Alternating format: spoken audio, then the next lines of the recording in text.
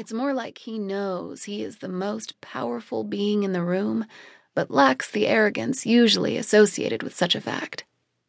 Mason steps up to Isaiah and places his hand on my mentor's head.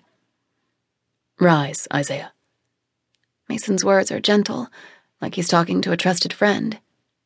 Isaiah stands and meets Mason's eyes. "May I ask what has brought you here?"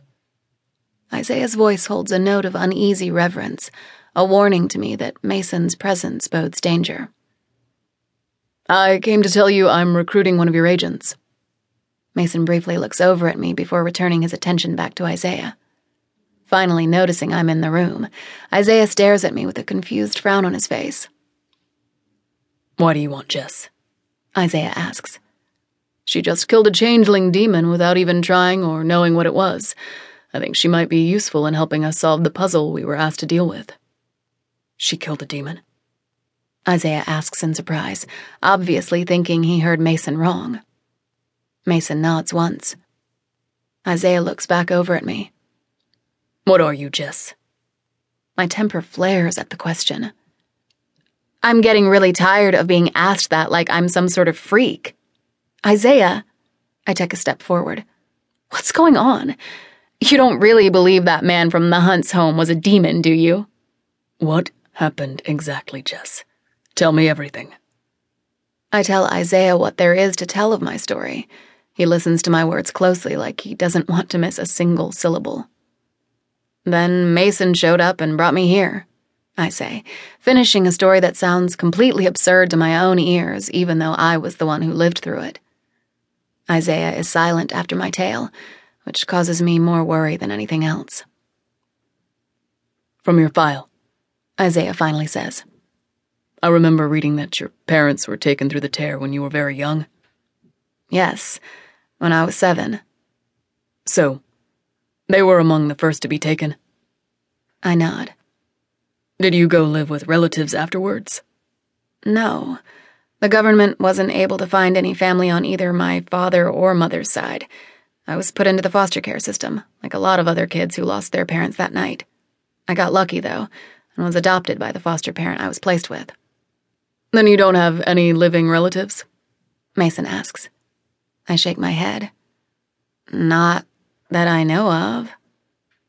Isaiah and Mason glance at one another, like what I've said confirms something they are both thinking. What is it? I ask, not appreciating being left out of the loop, especially when I'm at the center of it. What do the two of you think I am? "We've only encountered a human who can kill the way you did once before," Isaiah says. "Jess, did your parents have any friends who used to come over to the house? Any work colleagues? Anything at all that you can tell us about the people they associated with?" I shake my head, realizing for the first time how sheltered life with my parents had been. "How did they make their money?" Mason asks. I was just a kid, I reply. I didn't worry about things like that. "Did they work from home or go somewhere to work?" I thought back through my childhood, trying to piece together what memories I had of my parents. I don't remember them ever working. I was homeschooled by my mother, and my father was always in the house. I never saw him leave home to go to work. I guess he could have worked from home or something, but I honestly don't know. What I do know is that whatever they did to earn money must have been lucrative. "What makes you say that?" Isaiah asks.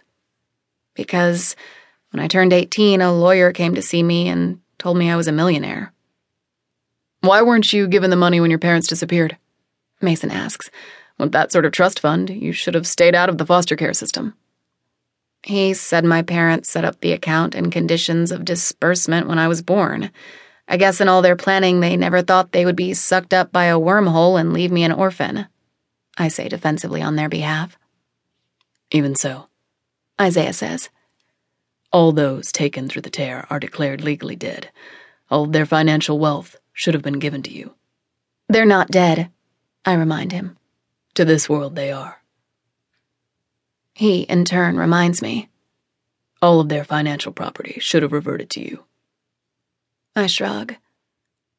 All I can tell you is that after the government liquidated their assets, I was told I had a little over